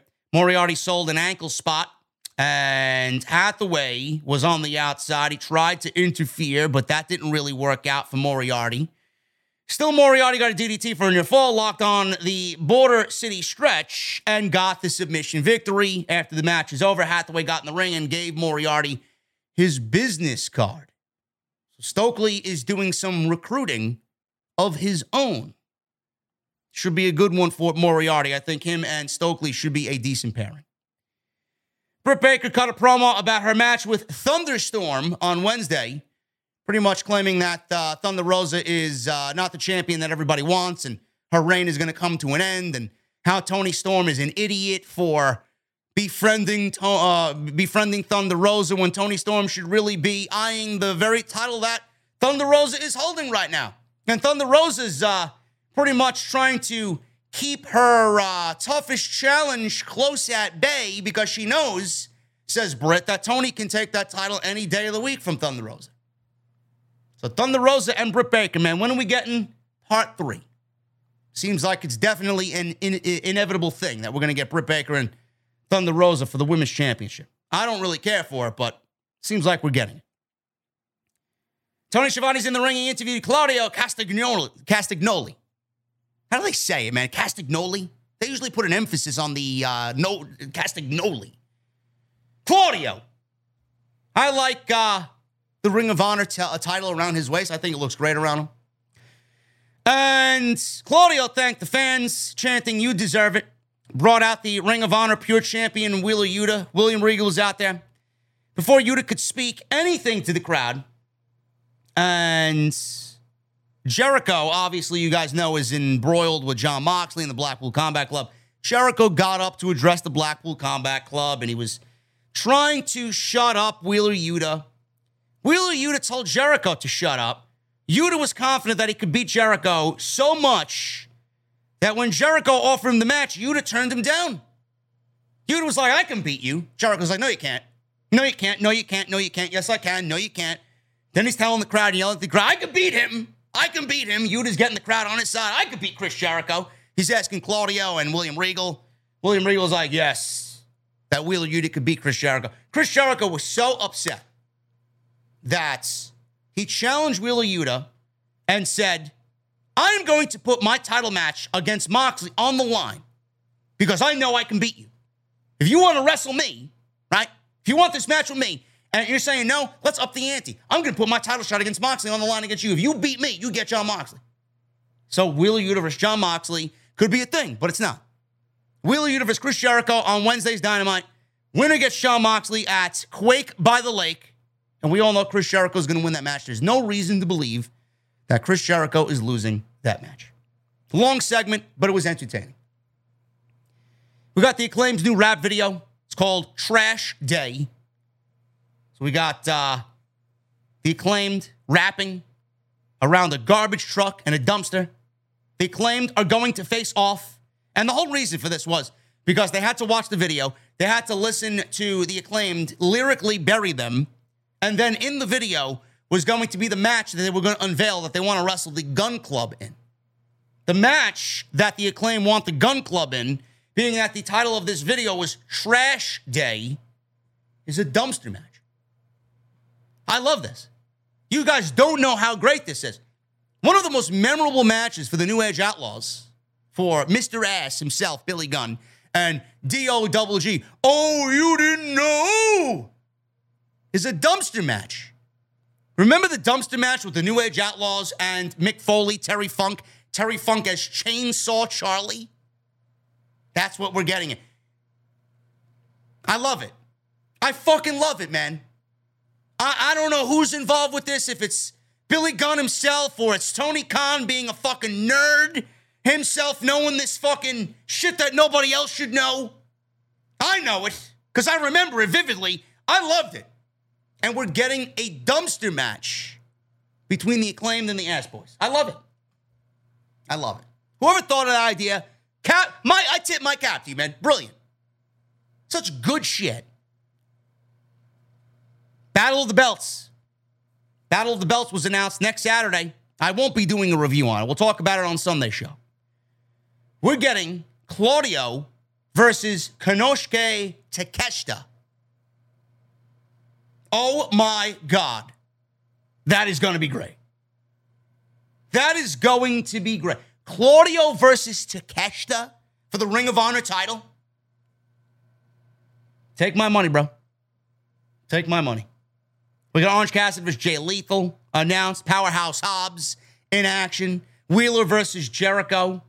Should be a very good Dynamite. We got Thunderstorm versus Britt Baker and Jamie Hayter. Toni Storm and Thunder Rosa with Jamie Hayter in the same match. Tony Brown somewhere is in euphoria right now with all the booty meat. about to be showcased in that match. Anna Jay, she defeated Ruby Soho in the main event. This wasn't as bad as I was expecting it to be. I did read a report that there was a lot of people. There were a lot of people leaving Rampage during the taping, during this match in particular. It wasn't as bad as I thought it was going to be. Don't know how I really feel about Anna Jay going over Ruby Soho, but it is what it is. Soho went for Destination Unknown. Jay countered into a gory special. Jay went for a choke. Soho countered with a roll-up. Soho hit the no future for a near fall. Then she went and sent Jay out of the ring. Jay dodged whatever she was going for. Jay took off the wristbands, threw them down. This distracted Aubrey Edwards. Jay grabbed Soho and the discarded wrist brace. Jay locked in the Queenslayer choke with the wrist brace against Soho's throat for the additional pressure in the Queenslayer chokehold. Soho sold it, and she looked great selling this for Anna Jay, and Anna Jay was the victor here as Ruby Soho tapped out. That's pretty much it. Rampage was very mid, but Rampage, it felt good tonight, man. The show itself, Dynamite felt very good. It flowed nicely, and this was the best flowing Rampage that I've seen in months. So whatever is going on there, it sounds like, and we talked about it, legitimately, it was the fucking biggest gripe that we talked about on Wednesday last week. Show didn't flow good. I even said it on Twitter. I hope AEW has a better show that flows and is not 1,000 miles an hour. And looks like they did what they did on Dynamite. It flowed good. Rampage flowed good. It was just a good flowing show. Depending on what you think of Rampage or not, you like it, you don't like it, it flowed good. And that's all I can ask. It sounds like Tony Khan is listening to the fucking paying customer. Sounds like Tony Khan is listening to podcasts like this one and others in the community who probably said the same thing. Good. We only want the best for the company. I've been doing this for way too long, man. I'm very eagle-eyed about this shit. I'm very particular about what I like and what I don't like and what I feel is best for the companies. I've been doing this way too long, man, to be fucking wrong. I am right 9 times out of 10. And I don't mean to toot my own horn. Jesse gives his opinion, and more than likely, he's right on most of the shit he talks about. We just feel good about the show when it's like that. Things need to be better. When it's boom, boom, boom, rush, rush, rush, I don't feel it. I don't feel attached. I don't feel emotionally invested. I feel like, Jesus fucking Christ, can you slow it down? Slow it down. Allow things to breathe. That's when the show is best. Quality over quantity. I think Tony Khan did a fantastic job this week with Dynamite and Rampage. Guys, we are going to get into the Super Chats in just a second. I want to thank you so very much for making me number one in the community tonight with 2,700 plus in the OTS Beer Garden tonight. Follow me on social media at JD from NY206. That's Twitter and Instagram. TikTok. Thank you for all the love on TikTok today, man. Unbelievable. Blew me away. And make sure you guys go and check out all the other videos that you might have missed on the channel, on the homepage right now. Hit that thumbs up. We got 1,100 plus likes. Can we try for 1,200 minimum? 1,200 minimum. So go and hit that thumbs up, man. Get those super chats in and get those memberships in, man. We're going members only on Sunday. Members only on Sunday, man. VIP only. So hit that join button and become a VIP right here on OTS. Once again, sponsored by DraftKings. You guys see that pinned comment in the chat? Make sure you guys hit that link. Click that link. Use code JD from NY and win. Try and win $25,000. Play for free for the SummerSlam Prediction Challenge. Let's start at the top, man, with the first in Super Chat, and it's coming from Tony Brown with a $4.99 Super Chat. I saw Meat tonight. Also, have you seen Sasha's identical twin? I have not. I didn't know Sasha Banks had an identical twin. If she does, what's her number? Send it over. Thank you, Tony Brown. Yes, there was meat tonight for sure, bro. We got Shotzi, right? We got Anna Jay. Oh, my goodness. Jamie Hayter tonight. For all you Layla Gray stands out there, the newest baddie in Jade's baddie stable. She got proposed to. She got engaged in the ring in an indie event in Nashville tonight. So she's now officially off the market. That booty meat is off the market. So I apologize for all you Layla Gray stands out there. She's no longer available. Dylan Hinton with a $4.99 super chat. What's up, JD? Glad I can catch the stream. Just got home from a gig for my band. I'm a drummer for a local metal band, Evan War. If I pronounce that right, if I pronounce it wrong, I'm sorry, bro. Keep up the great work. Dylan, I'm happy to hear that, man. Keeping that metal blood alive, bro. I used to play in a band with my brother, man. We were pretty much the best metal band in the Bronx, if that says anything. I'm not really saying much, but we were definitely the best metal band in the Bronx, man. We were called Risen. Rizen. We were so fucking good, man. Very Metallica-esque, very Testament-esque, very Sepultura-esque. A lot of different influences there, man. Mixing that early 80s Bay Area thrash with the Swedish Gothenburg death metal style. Loved it. Justin Buckner with the $2 super chat was at the Atlanta show. Awesome crowd. It wasn't bad tonight. It wasn't bad, Justin. Still a very mid SmackDown, but I'm not expecting much right now from Triple H.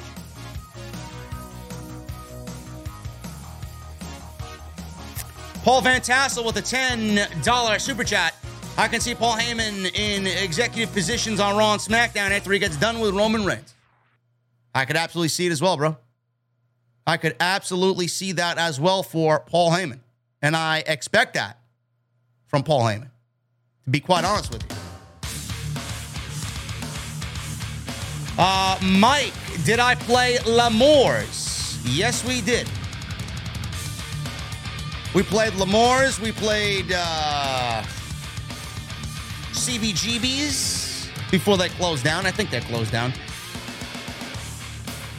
Our main place was in the Bronx called Rumors.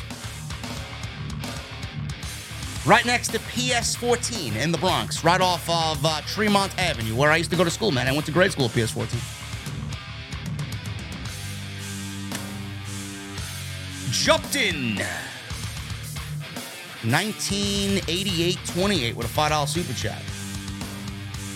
If I can see special pay-per-view sets coming back, Triple H loved doing that with the NXT shows. Hey, listen. If we get that, I'm all for it, man. Noel. He becomes a VIP, Noel. Thank you, Noel. Fuck you drinking tonight, bro? I hope to see you in the VIP section on Sunday.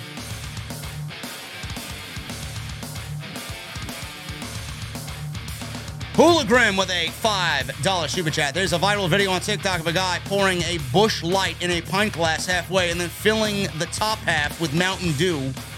Everyone says it's fire. Bro, first of all, I don't drink soda. If I did, I'd look like I was 20 pounds, 30 pounds heavier. And I don't drink shit like Busch Light. If you drink Busch Light, you may have a couple of screws loose up here. Or maybe I'm just a fucking lush, man, and I enjoy my fine whiskey and my fucking craft beer that nobody has ever heard of, man. I drink craft beer. I drink a craft beer at a place like Peculiar Pub in New York City, man. One of my favorite spots to go to. I see people sitting down drinking a Budweiser. Like, what the fuck are you doing in a bar with 500 bottles of craft beer? You're drinking a Budweiser. You can go down to the fucking shithole bar and go get. I don't get it. That sounds disgusting, Hologram. Kern Clark for the $4.99 super chat. What if both men go down? Theory cashes in, makes it a triple threat, and just stands there to win while the referee counts to 3. It's like last man standing. That's what I said earlier, bro. It's a possibility. I can see that being a very Triple H-esque ending.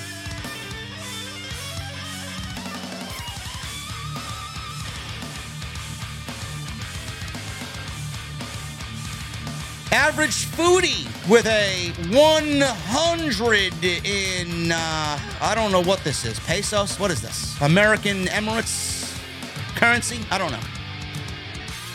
JD, do you think Triple H and Tony Khan will do a Forbidden Door in the future? Yes, I do. Imagine AEW and WWE pay-per-view with dream matches, Omega vs. Roman, Edge vs. Christian, etc. I could see it. The Forbidden Door is only slightly open right now, bro. There will be a Forbidden Door in the WWE. Mark my words. I really do believe that.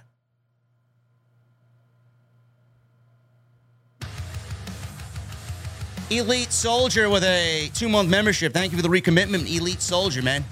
Thank you so much, bro. Vince is gone. Johnny Ace is out of here. And to top it all off, I am now a member of the best VIP club in the IWC. Life is good. Thank you, Elite Soldier. Aracia with a 10 in Canadian Super Chat. If Michaels runs NXT while Hunter runs main roster, the door between NXT and the main roster would be more seamless than it's ever been. That is exciting. And Aracia, not only is it exciting, it's change. No longer do we have to worry about NXT talent being called up and buried because of Bruce and Vince McMahon. Hooligan with a $5 Super Chat. If Jeff Jarrett is slap nuts, then Vince must be bust nuts. That's all I got. I'll see myself out. OTS and nothing less. Cheers. Cheers, Hooligan.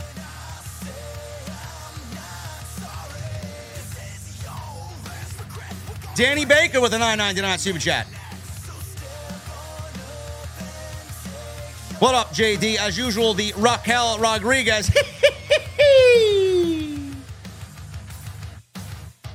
And Charlotte Robot is hilarious. Finishing off my bottle of Knob Creek Single Barrel Reserve.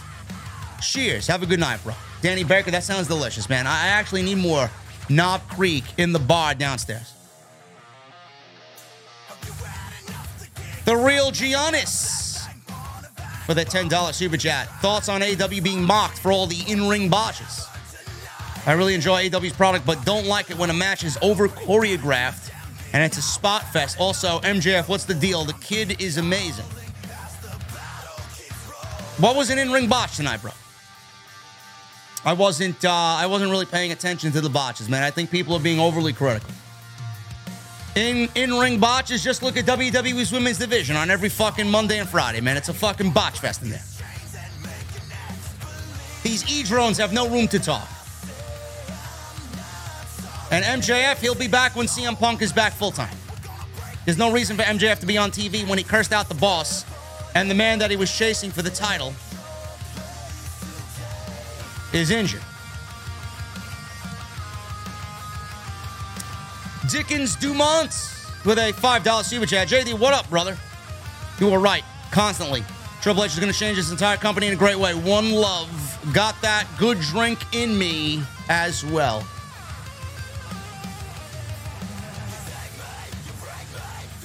I'm glad, Dickens. Glad to hear it, brother. Russell Wagner with a 10-month recommitment to the VIP Club. JD, thank you for all the work that you do with the extras and the new VIP Sundays. Hope you read some of your emails again. If the email is sentimental enough, bro, I'll read it. Tony Brown with a $1.99 Super Chat. Google Tanya Banks, a.k.a. Vivian Vernado. Let's see. Vivian Vernado.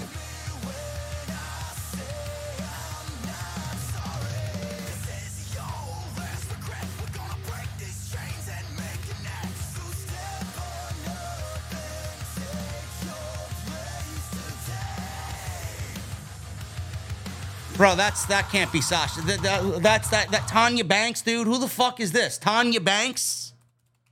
That's not her twin sister, is it?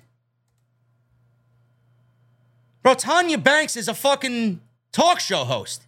Oh, that's Tyra Banks. Tanya Banks.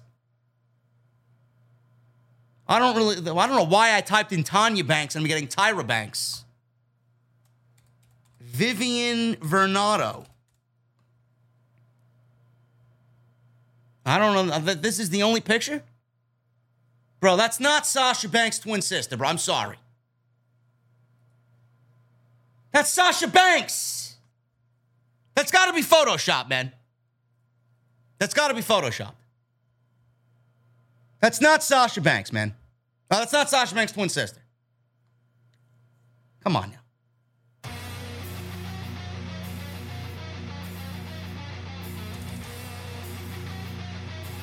Thank you, Tony Brown. Nate Knights with a new membership. Nate, I hope to see you in the VIP club, brother. Thank you so much. Sunday.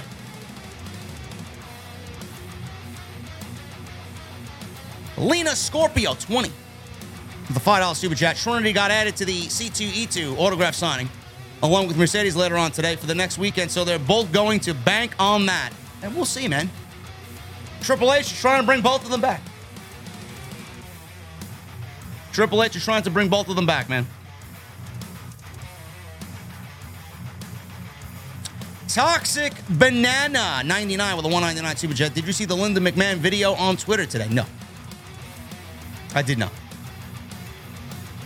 Dickens Dumont with a $2 super chat. This one is for OTS. And tell Jesse my tacos are better. Jesse, Dickens Dumont says his tacos are better, bro. I may have to give Dickens Dumont a taco truck outside the next venue over you, bro. I'm sorry.